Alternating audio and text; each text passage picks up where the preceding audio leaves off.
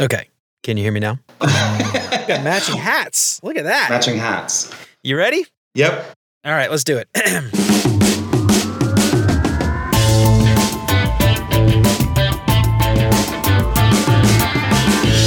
What's up, UX fam? How's your mom and them? Welcome to another episode of Beyond UX Design. I'm Jeremy. If you're new here, welcome to the show. I am super stoked to have you. If you haven't done it already, please consider subscribing to the show wherever you listen to podcasts. And if you are a regular here and you feel like you're getting something out of the show, I would really appreciate you leaving a 5-star review. That'll help me out so much.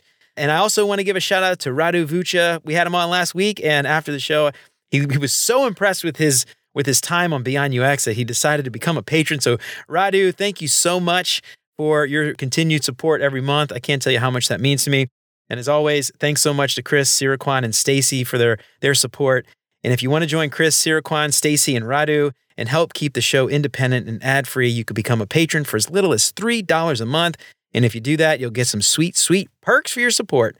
And of course, if you think the show is worth sharing, then for the love of God, tell somebody about it. So I've got one of my good buddies. We've been knowing each other for how long? We met on ADP List. Maybe about a year ago. Was it that long? Okay, I thought it was that recent. I thought it was longer than that. Feels like eternity. I'm really stoked to have Bobby on. We're going to talk about his transition into UX design. He's a UX. I don't want to call you a noob. You're not a noob. I think you're past the noob point at this stage. But a junior UX designer, and he's transitioning, doing the career shift. So we're going to talk about his journey today. But Bobby is a product designer. He's currently digging into problems at Cvent, which is an events and meetings technology company. And his passion is simple, really. It's to enrich, help, create, and delight. Bobby's been fortunate enough to polish this passion as an entrepreneurial home baker, hospitality professional, theater actor, director, choreographer, and gig worker before transitioning into the world of UX and product design. Curiosity and collaboration continue to drive the work that he does as a designer. In his words, "Let me be the springboard to someone else's amazing idea." So Bobby, welcome to Beyond UX Design, man. It's great to have you. Thanks, Jeremy. Happy to be here. And also, I wanted to shout out Radu as well, because that podcast last week was phenomenal. Was it good? Oh, good, It was man. so great. We talk a lot about the term user on my team as well. So Yeah, stop saying user. Well, that's good. I love it, man. I hope it resonated with some folks. That stop saying user testing has gotten a lot of listens. I'm actually surprised more than some of the others. Yeah, I think that idea, stop saying user, humanizing our people that we build these tools for every day, is resonating with some folks. So Bobby, we talked a little bit about you in that bio a minute ago, but I want you to tell us about you, your background, how you got into UX, because I want to dig into that transition from all the stuff you used to do into the stuff that you do now as a UX designer and how you ended up where you are today. yeah, for sure. It's funny listening to that introduction, because it sounds like a whole hell of a lot that I've done before I landed into this world. And I think that's exciting. And I also think that it helps sort of add to the experience that I bring to the table as like you said, a newbie designer or junior designer. So a little bit about my background. I started my career in the theater industry and musical theater. So I was an actor, director, and choreographer at a variety of levels, a member of 2 of the unions. I also transitioned into home baking and started a baking company for a little bit of time. And in between work in the theater world and in baking, the business ebbs and flows, right? And so as an actor or as an entrepreneur, you're sort of always finding ways to make money. So I say gig worker because I've kind of done odds and end jobs throughout. And when the pandemic hit, I was laying in bed one night, 3 a.m., couldn't sleep. At the time, I was a server in a restaurant / manager, and everything stopped. And so it was kind of like, well, what am I going to do? So I was on the interwebs and stumbled upon a website called Career Karma, and it was talking about technology and getting into it. And I stumbled upon user experience design. And as I started reading about it, I was like, the light bulb hit, right? Like I said, this is everything I've ever done in my life, except with technology instead of in the actual like human space, right? Or 3-dimensional space, I like to say. And so I sort of went down that rabbit hole. I started YouTubing everything and everybody that I could just to learn more about it and really kind of figure out how I could take those skill sets that I had and use them to transition me into the world of UX. So I'm curious because I hear a lot of people talk in their past life about how I wanted to be a creative problem solver. I wanted to solve problems and all this stuff. And when I talk to a lot of people, you know, we met on ADP List. I talk to a lot of people in places like ADP List, but even other places as well. And when they tell me that, you know, I want to solve problems, I want to do this. The first question I ask is, why UX? Why not front-end engineering? Because they're creative. Why not product managers? Because they're creative. Is there something that, you know, made you gravitate towards UX design versus some of the other potential routes that you could have taken to get into tech or software? That's actually an awesome question, because when I was exploring, I did have a bit of an interest in front-end engineering. Back-end engineering, not so much, but front-end, I felt like I kind of could understand and grasp. And so I dabbled with a couple apps that sort of help you learn code, right? I had no idea what code was before I explored this. And there's something about the world of design versus engineering. Engineering really tapped into that logical piece of my mind, right? And how to build something. And maybe it's a little more black and white in a sense, right? Because if the code isn't written properly, it doesn't work. Right. Whereas for me, like the world of design lives a little bit more in that gray area, right? Okay. And I'm an emotional person and logical, but I think I lead like with my emotional mind frame. And so I was attracted to this idea of creating experiences, right? That's what I did before this. You know, theater is an experience. Making a custom cake for a birthday party is an experience, right? And so I just gravitated towards that idea of knowing that I was creating something, you know, in the digital space, but for the human experience. I love that. Yeah. That's what was attractive to it. I love that you mentioned front end versus back. It takes a certain type of person to be a Java developer writing like SQL queries, you know? So much respect, but I can't do it. Yeah. But even, you know, it's funny because, you know, with something like JavaScript, you get one little typo, you know, the wrong character or whatever, and the whole thing just fails. So it's funny. It is very, to a certain extent, at least, very black and white, you know, much different from like what we do, where there is that kind of gray area, like you said. So I love that. Well, it's interesting that you say that, because as the more I learn, I think that, you know, we strive for black and white, right? Like we strive for that happy path and like the perfect experience. But in reality, humans are humans and technology is technology, and it will never, well, I shouldn't say never, but more often than not, it probably won't be that. And so I think that's the exciting part, is to design the experience like, this is what happens if it's perfect, but what if? And that's the exciting part for me. I love that. Yeah, that's so cool.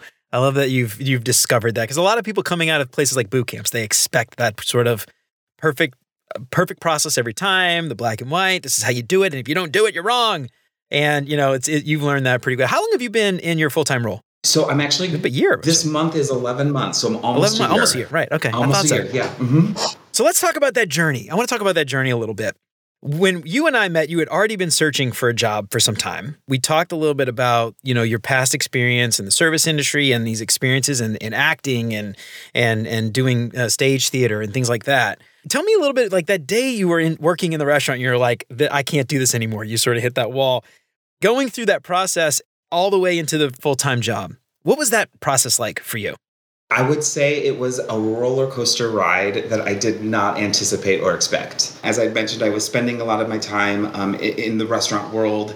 Management was an opportunity, but something that I found I wasn't really passionate about, and I just couldn't really see a clear path for that career. And so, as I mentioned, I started exploring different options and what a career might look like, and learning about UX. The thing that intrigued me most was that it's problem solving and it's creative problem solving.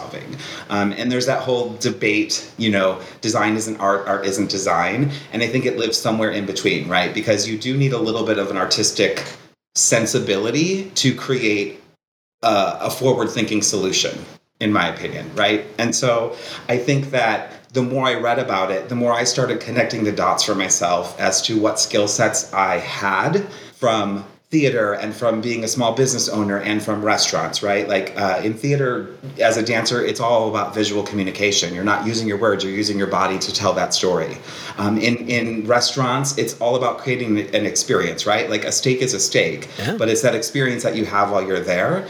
But that also is a really great introduction to like processes. And so kind of understanding that like that mindset of a process and creating an experience already sort of existed in this past life or career that I had, that I could bring it to UX, and it just seemed to be a little bit more defined. And so for me, I chose the boot camp route because I'm a very curious person and I love to learn new things, but I also fizzle out with that excitement every once in a while, right? You wanted some structure to it, to the learning. Yeah. So I actually, I chose a boot camp where we did meet virtually, twice a week. And so I had some accountability to help me sort of make that journey into UX. And so for me, that was really good. And one of the things that I kind of identified before I decided to join the boot camp were really the high-level things I was looking for, right? I found joy in restaurants at some point. I found joy in theater at some point. So what wasn't satisfying me? And it was this idea of flexibility, stability, and creativity. And it's a little bit of an oxymoron to say flexible and stable, right? Yeah, it's funny when you said that. I was like, oh, interesting. But then I was like, I know what he means. Yeah. So flexible in the sense of I had options. I could work from anywhere. I didn't have to be at a physical location to perform my job. Things like having the holidays back, right? In restaurants and in theater, your bread and butter is on the holidays. So oh God, yeah, nights, weekends. Yeah. Stability, meaning a paycheck, right? A paycheck that was constant and coming in all of the time and good pay, right? And then creativity, like I said earlier, problem solving, being creative, asking the who's, the what's, the when's, the where's, and the why's. Those are things that excite me on a day-to-day basis. Okay, so you said something a second ago I want to dig into a little bit. You mentioned specifically that things happen in unexpected ways you didn't expect. I'm curious, what were you expecting? And how was it different from what actually happened? So I think the unexpected part of my journey was that once I enrolled in the boot camp and sort of dove into YouTube and dove into Figma and dove into Whimsical and started learning all of the tools, the first sort of loop in the roller coaster was, wow, this really isn't about any of that at all. That wow. was the first thing that I kind of learned even before graduating. The next part was, I'd set a goal for myself that I wanted to at least land an interview or so, if not a job, before graduation. And so I think part of the journey was I was excelling in boot camp and really putting my mind to it and sort of grinding away at learning as quickly and as much as I possibly could, being a sponge. And had the opportunity to go through an interview and make it to a final round and then not get the job. And then that was very discouraging because I think, it's a lofty goal, obviously. And there's, in hindsight, that would have been just a mess, right? There's still so much to learn. Yeah. But, I think it made me second guess myself. It made me question, is this something that I want to do? Do I want to go through the rigor of the interview process? I thought that was even more intense than the rigor of an audition process for a musician or for an actor. And that's a pretty intense process. But, and so I think my expectation of, I have this idea, I want to be this thing, I can relate so much to it because of my past. And then sort of meeting those challenges were just, that was the hard part. Was that sort of the mental clarity of just keep consistent and be patient. Oh, I love that. The next thing I want to talk about is when we met. I can't remember if we met a couple times or once or how this came about. This was about a year ago at this point, but we started talking and we had a conversation, and then a few days later, a week later, whenever it was, you posted on LinkedIn the cake study, and I love the cake study. I tell so many people about the cake study, and what's funny is I just interviewed Colton and Ludovic from Kick-Ass UX. And Colton did almost a very similar thing to you in that he was creating a board game and created a case study about his board game. And the first thing I thought of when he said that was Bobby and his cake study. So tell me about that. I want to know how that evolved. And if this is kind of a two-part question. One, I want to know how it evolved. And two, I'd like to know how that helped you versus your sort of standard boot camp case study with the checklist and this and that. I did this and this and this and this. Can you talk a little bit about that for me? I want to dive into that. Yeah, for sure. Shout out to Colton and them too. That was a great episode. I listened to all of your episodes, by the way.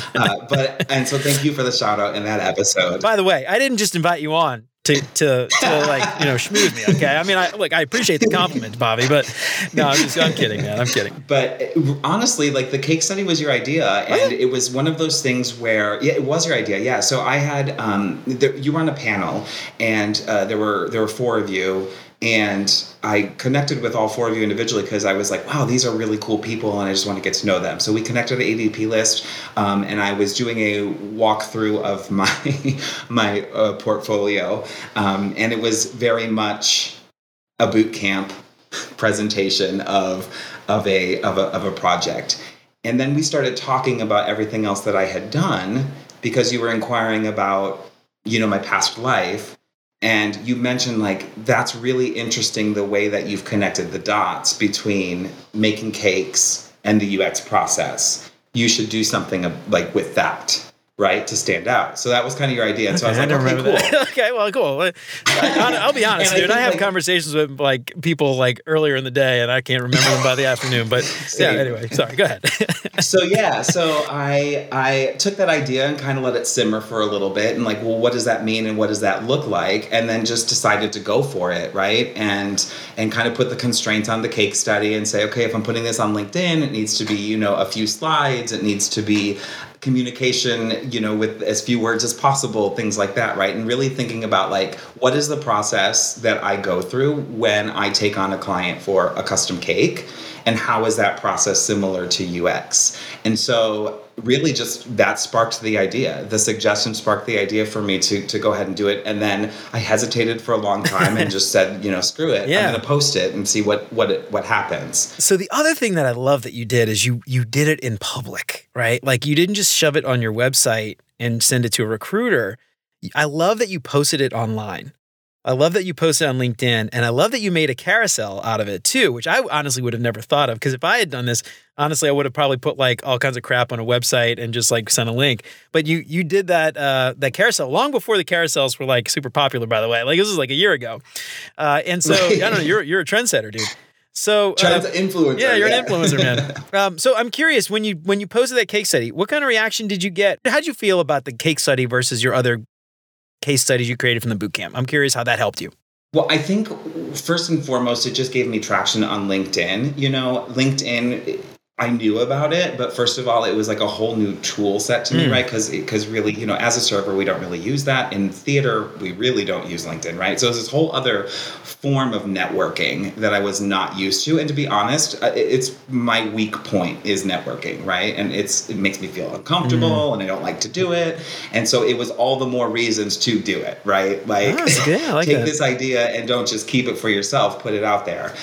So I think it gave me a little bit of visibility. It definitely, I did hear from some recruiters. Really? But I think more importantly, what it did was it opened the door for other newbies to kind of lean into like who they are and present themselves in a way that's authentic and true to them, rather than try to fit the mold of what you think somebody's expecting. Yeah. And from that, I think that was the biggest value. It gave me the confidence to present myself in a way that I knew enough about these concepts that I could be valuable to a company, but also that I'm humble enough to learn, how does this translate into this new career in this new world? Yeah. And so in that, it helped me clarify what I was looking for in a job. And so then my search became a little bit more focused. Yeah. See, I think that's something that a lot of people kind of forget about, right? Like, when you go out to try to find a job as a UX designer, there are literally tons of jobs you could do. There's hundreds or thousands of places you could go, and each one has a different process and different roles and responsibilities and everything else. And when you go out there and do the scatter shot, like just throw a bunch of crap at a wall and see what sticks, it's a lot harder, I think, to find something. But when you focus and when you narrow down not what you can do, but where you want to go, it makes it, I think, easier for you to stand out, because you can craft your pitch, you can craft your tell me about yourself question. You can craft that to that industry or to that company or to that, whatever it is you're going for. And I think you have a better likelihood of standing out. Well, and you make a great point with that too, right? Is because I think, it helped me align with like where I wanted to go in what industry. Like I am of the mindset, at least now in my career, right, that user experience is user experience and it's everywhere. And so I can do it anywhere. But as a new designer, do I want to work in a place where I have to experience the learning curve of the industry? Or do I want to work in a place that's going to, check all of my boxes, but also be an industry that I maybe have some idea about so that it's easier to focus on this new skill set rather than focus on, I don't know anything about insurance, so that would be another hurdle. And so I think in a way, identifying the parts of me as a baker and what was exciting to me as a baker sort of helped guide me in that search, which I think ultimately is how I ended up at Cvent, right? Which is in events and meetings and hospitality in a way, right? So it's a great point. I want to dive into that. So you landed at Cvent, which is a hospitality, like event marketing firm, right? Is that what they do, right? Or events and meetings. Okay. Yeah, so technology for like large scale conferences all the way down to meetings. Okay. Mm-hmm. Do you feel like doing that case study and landing at Cvent was sort of an accident, or do you think they actually were tied together? Like, do you feel like you ended up at Cvent because of your background? I think it helped me a lot. It also helped that I connected with somebody who worked at Cvent, right? So that's probably the biggest part. Yeah, the referral aspect helped. Yeah. But I do think though, like to your point, right, is that I connected with MC, and I don't know for sure if any of the hiring managers or any of the recruiters, looked at my LinkedIn. I could only make the assumption that they did, and so that they saw that, right? And it's also something that I talked about in my interview. So again, it goes back to, was that the direct path?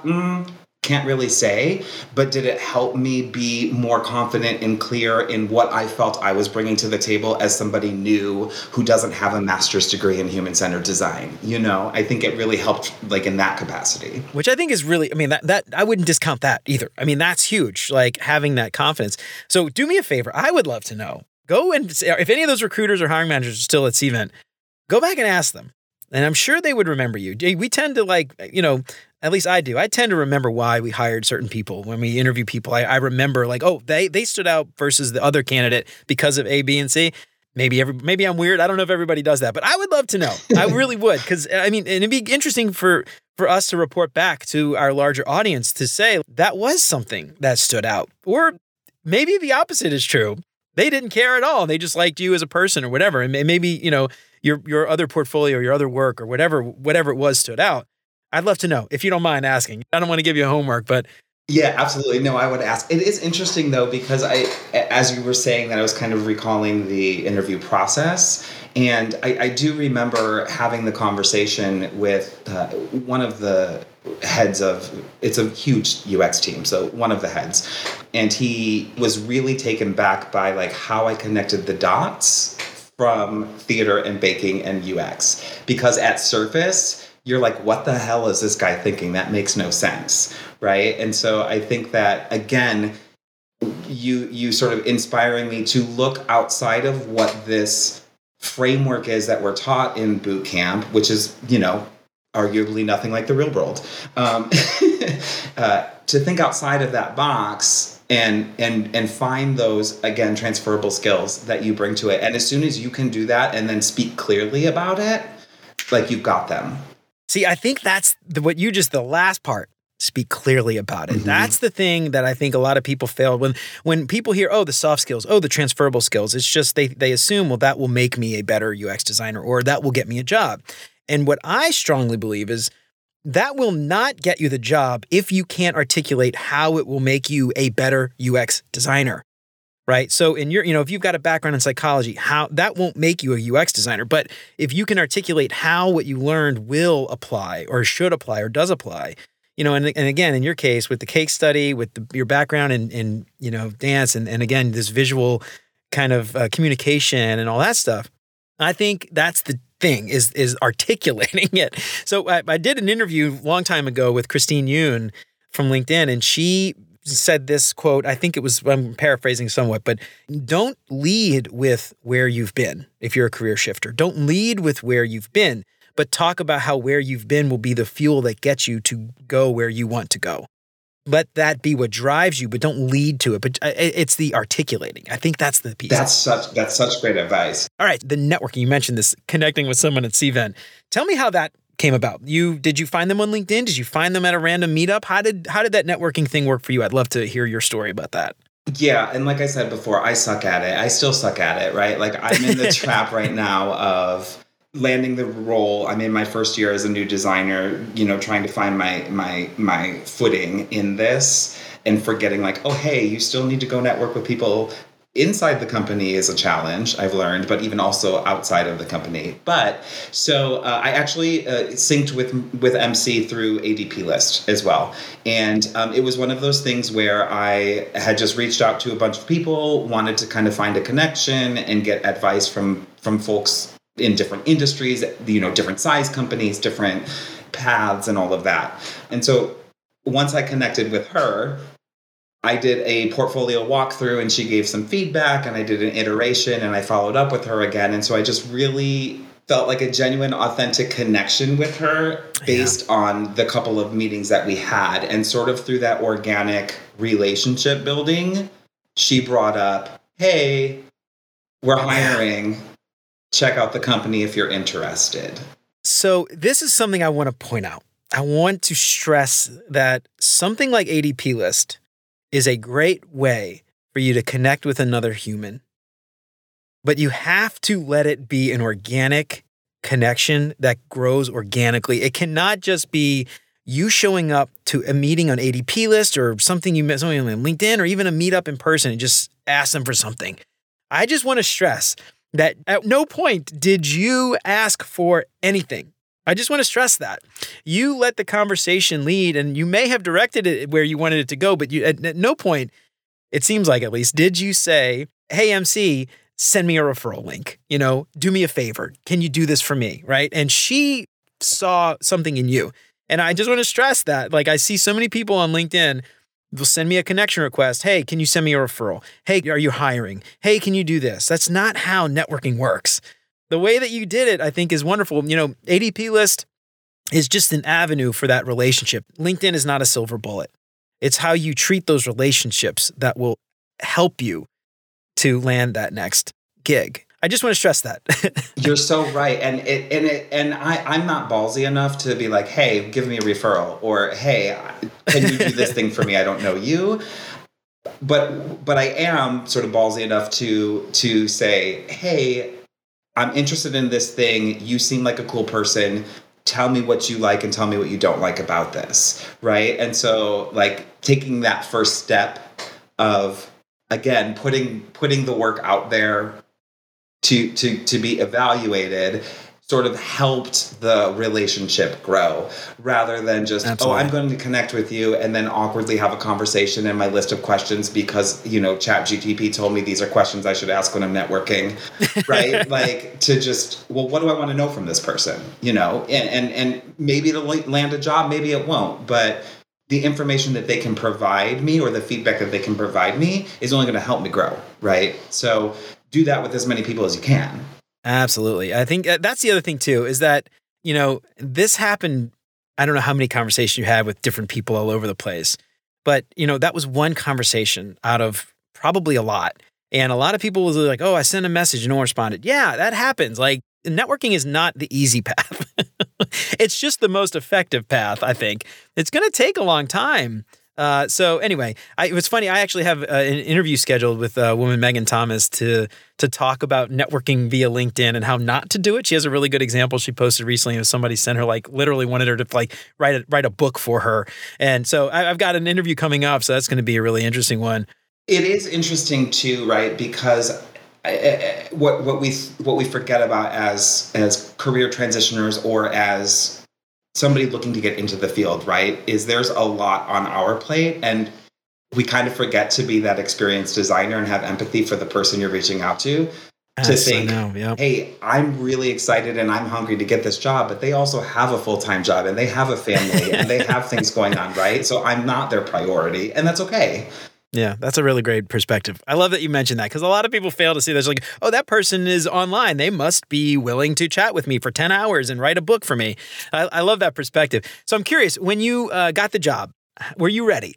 Were you prepared? What did you feel like when your first day on the job? What did it feel like for you? So it's so funny because I initially want to say, hell yeah, I was ready. I was so excited to make this transition. I felt like I had a solid understanding.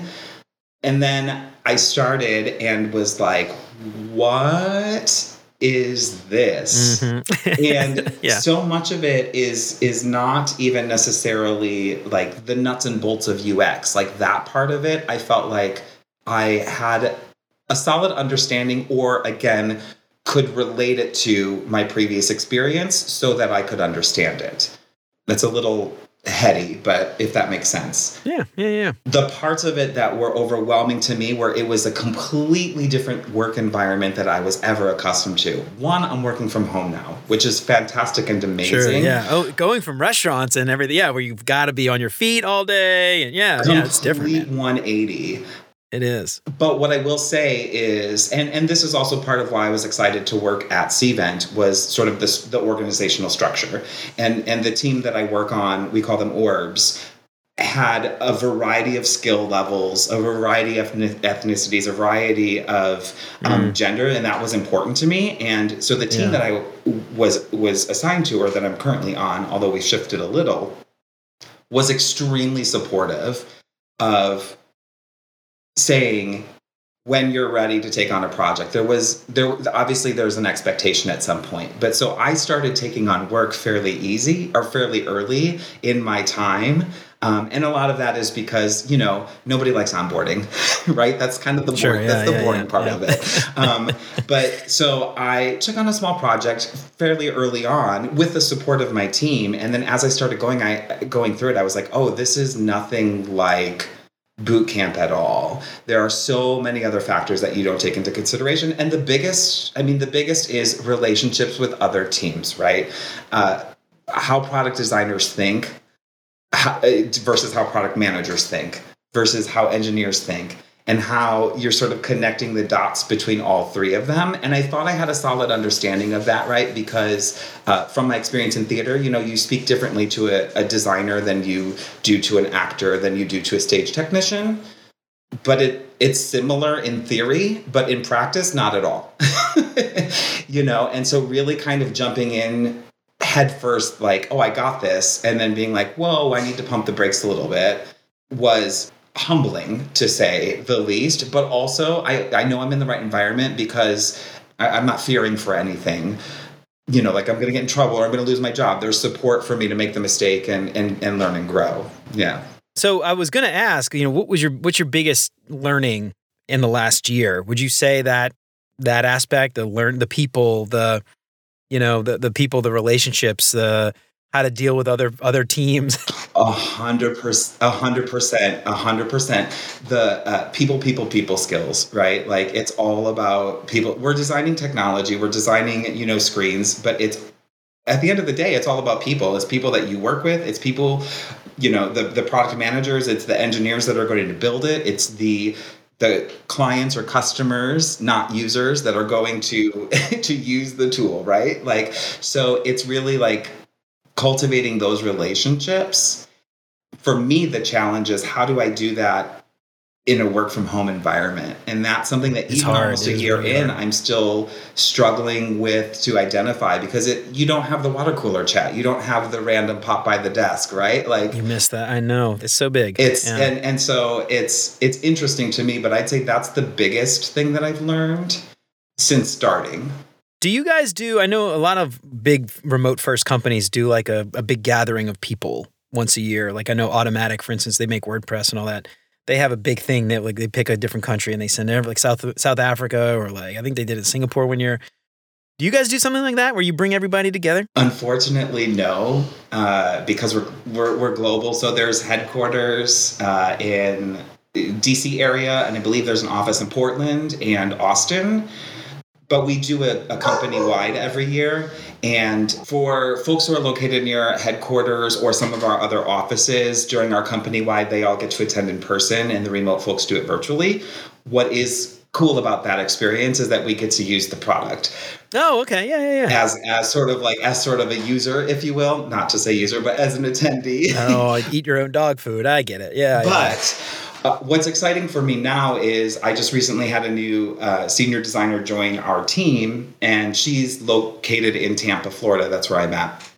And so we do have like a return to work office policy. So we've kind of established our own little office. So every Wednesday we get together and we'll go to a coffee shop or we'll go to like a ramen spot and have our like office time together and work together. So at least there's great. Like the ability to form the relationship with her.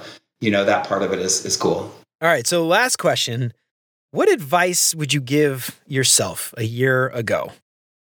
One year younger Bobby, what would you tell yourself that you wish you would have known then? What advice? I think it comes back to the 3 points that I've kind of touched on and probably things that I've learned, right? So 1 is be authentic, 2 is be intentional, and 3 is be patient. I think those are like the 3 things that I would say, right? Be authentic in who you are and what you bring to the table and what value that can add to the company that you're looking to join.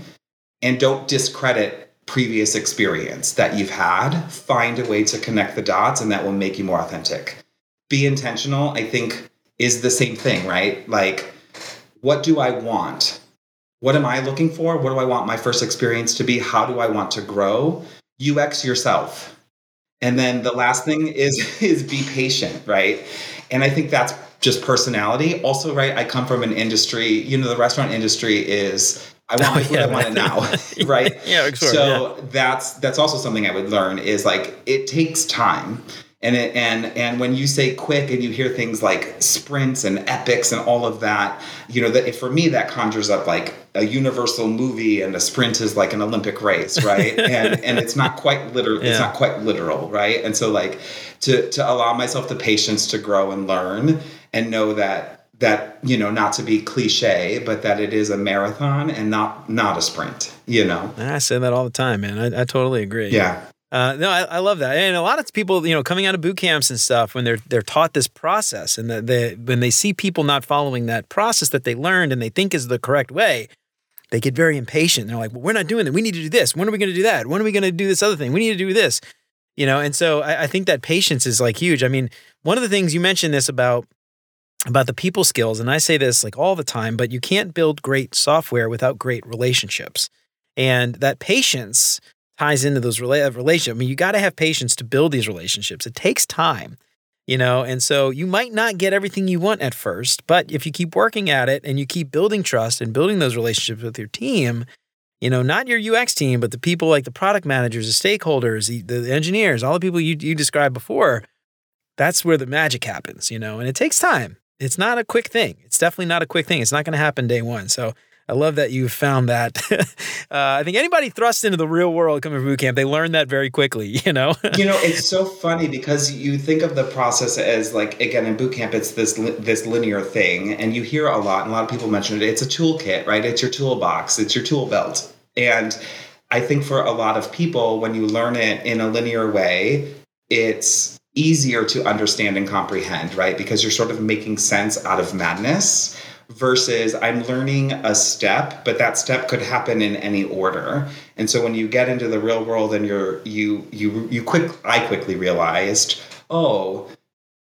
things that maybe were important on this perfect project that I had in boot camp aren't important on this project because X, Y, and Z is already defined by the company or because this already exists. And so we have to work within those constraints. And you said the patience, and again, still learning, the patience in building relationships. I just recently, in fact, it was earlier this week, I think, had a meeting and I was presenting some first draft iterations of designs, and my PM, I had brought something to the table that the PM hadn't thought of. And in the rest of that conversation, I could feel, I was like, I'm earning a little bit more trust. And so it's one of those things that's like a reminder that, it's like dating. You can't come in and say, you should trust me, right? You have to earn it. Yeah, exactly. So absolutely, for sure. Yeah, it's funny. You mentioned data. Who was I talking to recently? something about, I can't remember, but I was talking to somebody recently. I can't remember if it was on, I don't think it was the podcast. I think it was another conversation. I have so many stupid coffee chats. But anyway, we were talking about how work is like a dating relationship. I mean, it's not an intimate relationship, but it is a relationship nonetheless. And there's a dance there, there's a give and a take and everything else. And it is very much like that idea of like dating, early stages of dating. You get the honeymoon period and then, you start to get to know them well and you know what they like and don't like. And then, if you work together for long enough, you start arguing like married couple. Right. I've seen it. So anyway, I love that you found that out. That's awesome.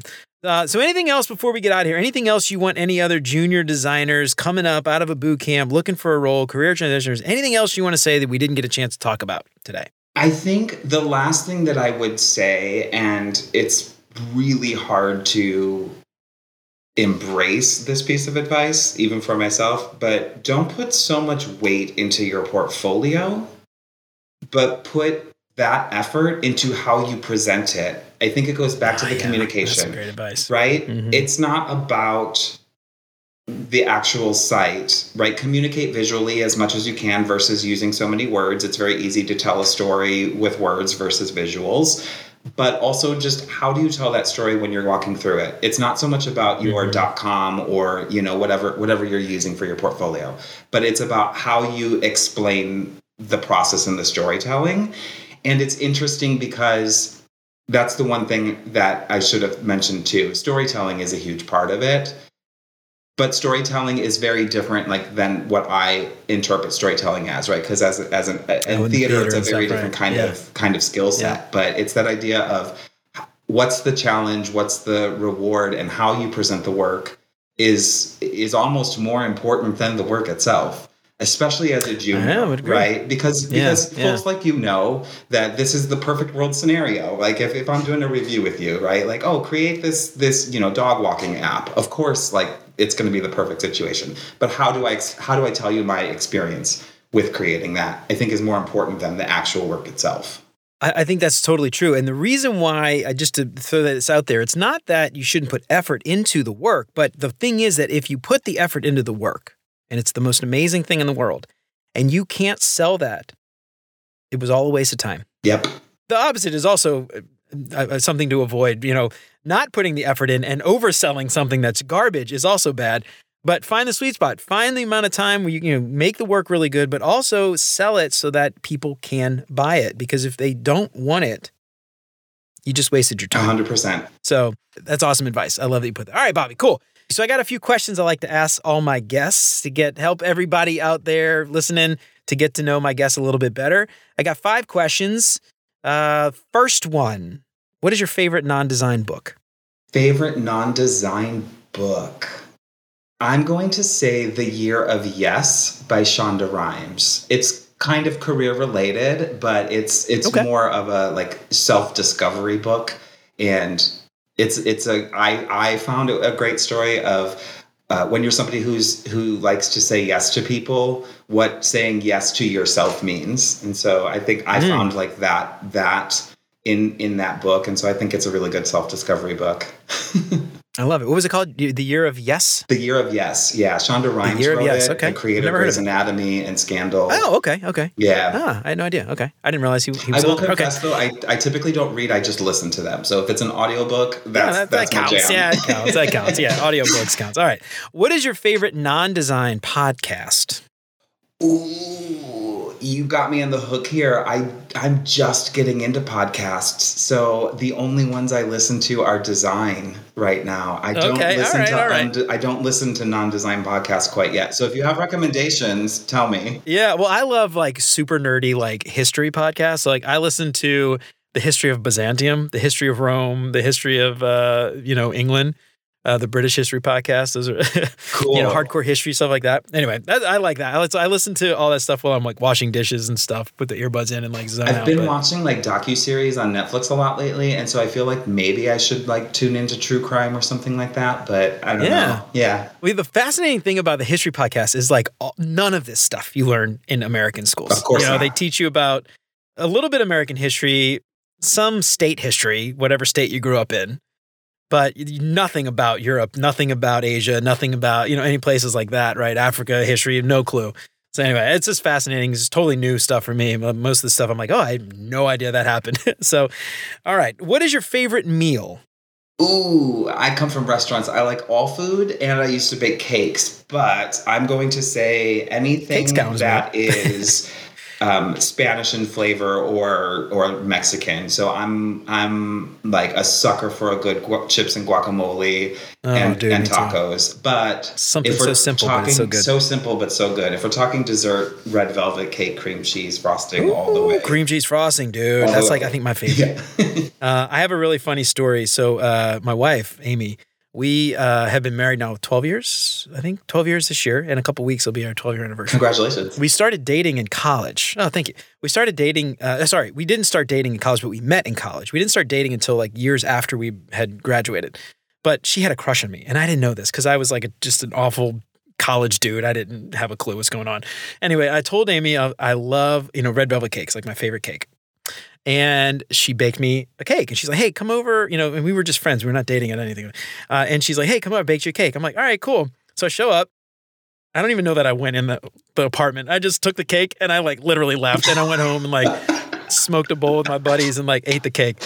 And anyway, Amy, I didn't find this out until like years later that like she had this vision of like 16 candles kissing over the cake. And, unfortunately for Amy, I had never seen 16 candles. So I had no idea that was a thing. And anyway, funny story. We're happily married now. 2 kids. They're beautiful, cute little kids, and everything worked out. I actually told me, I'm like, if we had started dating then, there's no way we'd be married now. Like, you would have dumped me and you'd never talk to me again because I was an awful, terrible college dude. Right. All right. So what's your favorite vacation spot? Oh, well, I live in Florida, so I'd say probably beach because it's easy, because it's something that I can get to like on the weekend. So even if wave a magic wand, you go anywhere. Where would you go instead of easy? I know that's not fair. I would have to say New York City. I would have to say New York City because I lived there for 9 years, and I like the slower pace here, but I love the energy of a city and everything that comes with it, all of the good and the bad. So it didn't even have to be New York City. I'd say any major city around the world. Any major city? Yeah. So question about New York specifically. When you go back now, being older and wiser, do you do the subway or do you just say screw it and take a cab? So it's so funny that you mentioned that because I only moved 3 years ago and I was going to go visit, but the pandemic. And so I haven't gone back yet since I moved, but I'm going in April. And I just had this conversation with my friend. So we're doing like 6 Broadway shows in 7 days and all of the things. And she lives pretty north on the island. And so I was like, well, I'll probably take the subway once just to remember why I left. Exactly. Well, it's funny. I lived in New York for a summer in college. I got an apartment. And I took the subway everywhere, dude. I would just hop on the subway. I would take it, get off a random stop, hang out, coffee, pizza, lunch, whatever, just kind of find a bar and just hang out. And I was there by myself. I spent every weekend at a different stop somewhere on the one of the trains. And I loved it. I loved it. And then Amy and we would go to New York and we would do the same. He was, we love, hang out. And then Amy and I went, this was like 10 years ago. I'm 41. This was like 10 years ago. So I was in my 30s. And before we had kids, and we went out drinking. It was like 2 a.m. and we're waiting for the subway. And we're like, fuck this. Like, can we just get a cab? I'm tired. I want to go to bed. And that was like, at that point, I was like, you know what? I think I'm done. I mean, like, it's lost its like sheen, you know what I mean? So anyway, I'm like too old for this shit. Very much so. So Subway leaving the house and Uber going home, depending on what the day brings, whether it was like a long day at work or whether it was a night at the bar. I want to get home. I just want to get home. Yeah. All right. Last question. What's your favorite design tool that is not Figma? Okay, that's fair. So I actually am partial to this tool called Whimsical. I don't know if you've heard of it. A lot of people have it. Not. So our boot camp actually introduced it to us and we spent a lot of time in it. It's a low to mid fidelity prototyping and design. And it's you can story map and user flows and low fidelity design all in the same space. But what I like about it is that it's components, and it does do kind of like a snap to grid. And so like, it's not like complete garbage. It has like a little bit of a nice aesthetic to it, even though it's only like grayscale. And it just is really, Okay. I really enjoy like being able to just focus on that like low fidelity, but still look clean. Yeah, it helps. It's kind of like what was that tool? It used to look like you were hand drawn. Is it What was Miro? that? Not Miro.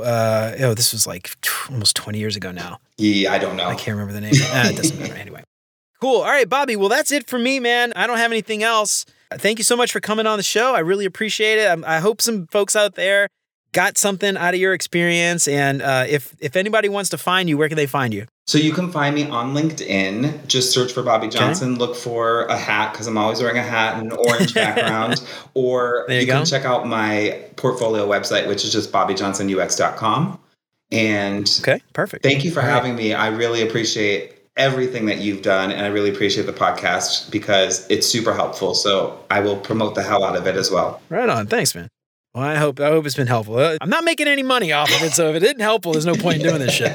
All right, Bobby, cool. Well, thanks so much for coming on, man. I really appreciate it. Well, all right, y'all, that's it for Bobby and I for today. I hope we helped to shed a little bit of insight on one man's journey from career shift to boot camp to UX design. Remember, everybody's journey is going to be a little bit different, but I hope Bobby helped to shed a little bit of light on what it may be like for you and what you might want to expect.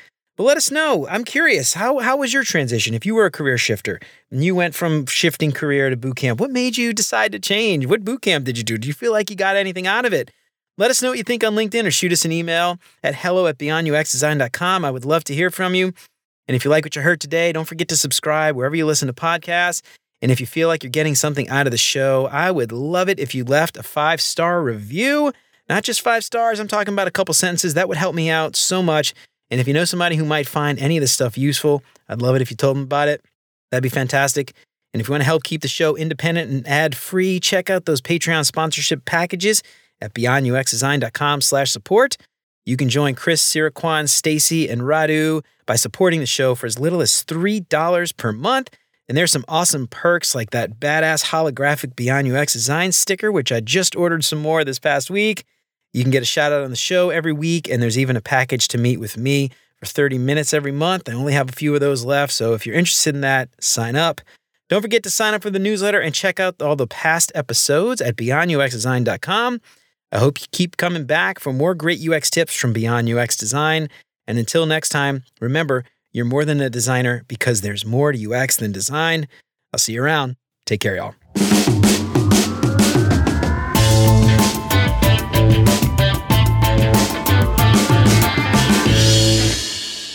Do you want me to close the door? It's fine. Hold on. Yeah, sure. Yeah, 1 second. Sasha, stop.